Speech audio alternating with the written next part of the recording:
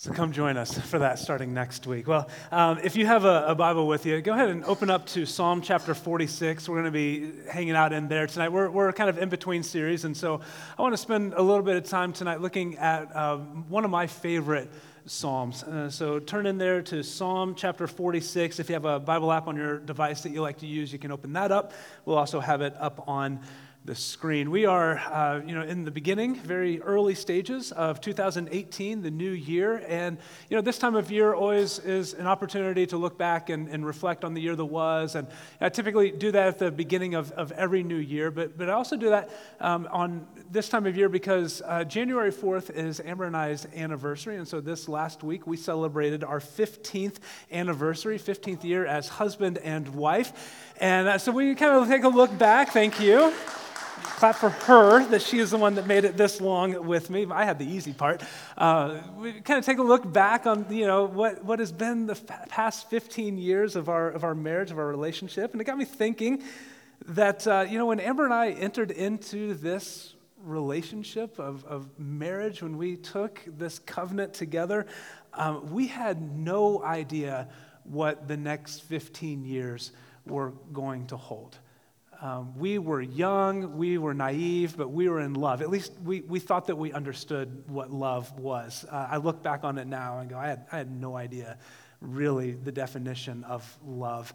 In the last 15 years, we had no idea what we were going to be going through.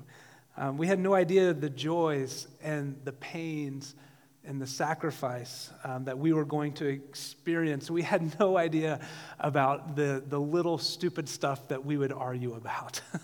The things that I look back on now and go, what in the world? Why were we making such a big deal about that? We had no idea the simple moments that were going to be so special together. And Chancellor, you can probably think of some of those same things in your relationships, maybe in your marriage if you're married. And when I think about the last 15 years, I also realized that, while I didn't know what those last 15 years were going to hold, I also have no idea what the next 15 years are going to hold for us. We have hopes and we have dreams for our family, but there is no certainty of any of it. We all know that there are way too many variables in life, in our world, for us to really guarantee anything. In fact, we know that there are no guarantees in life, including tomorrow, for any of us. And some people live with this deep understanding and acceptance of that. Others kind of struggle with it. One of the reasons why I love Mark Fish is because whenever we are planning something, whenever I ask him to do something, Mark's answer is always, Lord willing.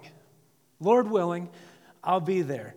Lord willing, I'll do it. Mark's response is always a reminder to me that none of us are promised anything in life. We're not. All that we are guaranteed in this life is right now. And some of us live in the freedom of that, while others live in the fear of that. I won't ask you to identify which one you are, but can you think of people who, when the uncertainties of life kick in, they have this freedom about them. We're like, they don't really care. They don't have a care in the world. It doesn't bog them down. They're okay with the uncertainty of that. And then others live in fear of that. And maybe it's anxiety, or maybe it just kind of debilitates them.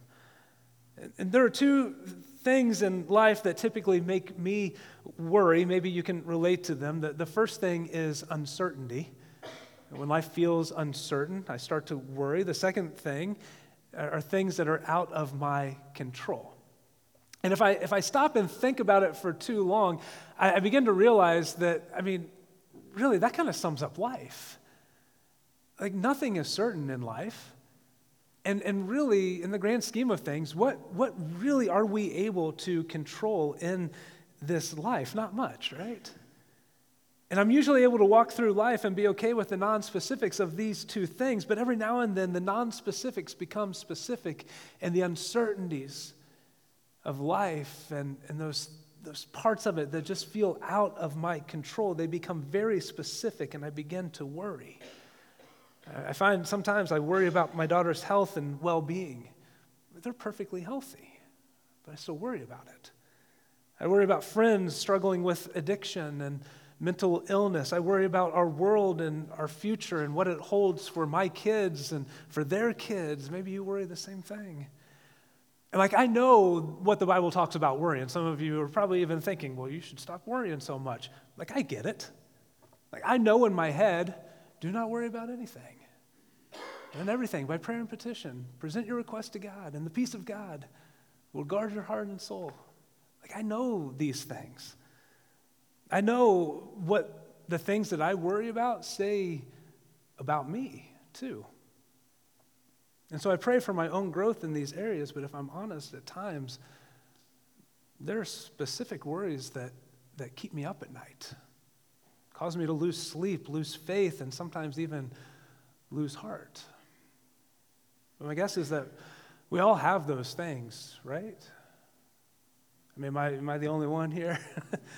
We all have some of those things that worry us, that keep us up. Some maybe more than others, but we all have things that stir up worry and anxiety inside of our hearts. It could be uncertainty of your health or the health of your relationships. It could be something that one of your family members is going through that you can only watch from a distance, but you really don't have any influence over. You don't have any way of controlling it. Maybe it's an adult child that's making poor decisions, and you have no idea what you can do about it. And maybe for you, it's just the uncertainty of health or the future of our country and what kind of society that we are becoming. But what I'm learning in my own battle against worry and anxiety is something that maybe you need to hear tonight too. All of this worry about the uncertainties of life, worries about the things out of our control. All of this worry can begin to unravel when we take heart and we begin to understand one thing, not just in our head, but really truly in our heart. That I can trust my unknown future to a known God. Say that with me tonight. I can trust my unknown future to a known God. As we stand at the start of the new year, the truth is that none of us know what 2018 is going to hold, but we can know and we can trust the one who does. And that's all that matters. See, all throughout Scripture, God is leading his people to a greater level of trust and confidence in him. God loves us, he cares for us, and what he wants us to do is to learn and to grow in our trust and our confidence in him. Because here's the thing, if I'm confident in something, if I'm confident in someone, then I'm not going to worry about that person or about that thing. If I'm confident that this stool is going to hold me when I sit on it, I'm not going to think twice about sitting on it. I'm not going to worry about it because I'm confident in it. If I'm confident in Amber's love for me, then I'm not going to worry about that. I'm not going to wonder where we stand all the time. Confidence has a way of killing the worry inside of our heart. And because God loves us, he doesn't want us to worry. And so he is constantly drawing us deeper and deeper into a level of faith where we have greater depth of confidence and trust in him. Confidence in his ability to come through for us or to comfort us when life gets difficult. And when you have this kind of confidence in God, it gives you courage when life is uncertain. It gives you courage when circumstances are out of your control. You don't have to worry about what might happen or what might not happen because you know you are confident that you can trust your unknown future to a very known and real and personal and present God who loves you. And that kind of confidence causes us to take heart even in the midst of the uncertainties and the fears in life. Look at Psalm 46 with me. This is such a beautiful proclamation of confidence in a loving and faithful God. This is what the psalmist writes, starting in verse 1. God is our refuge and strength, an ever-present help in trouble.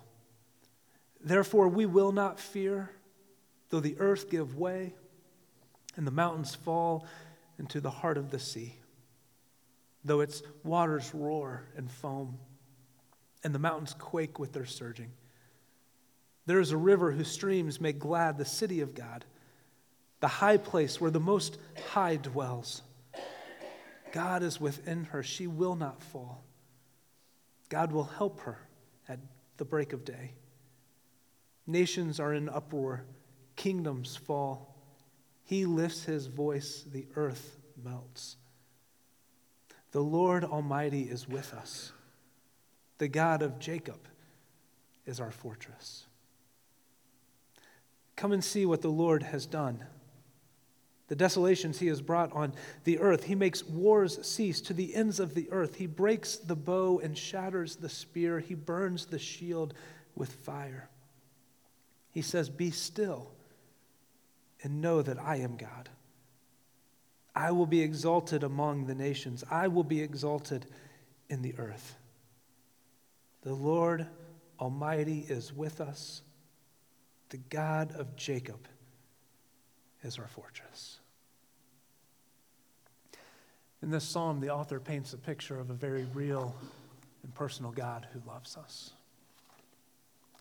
Even in the midst of the uncertainties of life, he points to a few characteristics of God that gives us confidence in him. In verse 1, the psalmist says that God is our refuge and our strength. He is the place where we can run to and hide in. Some translations say that he is a very present help in trouble, meaning that he is by our side. He is not going to leave us. He's not going to abandon us. He is a safe place that we can run and hide. He is our shelter in the storm, and in him we can find rest when our souls feel weary and down.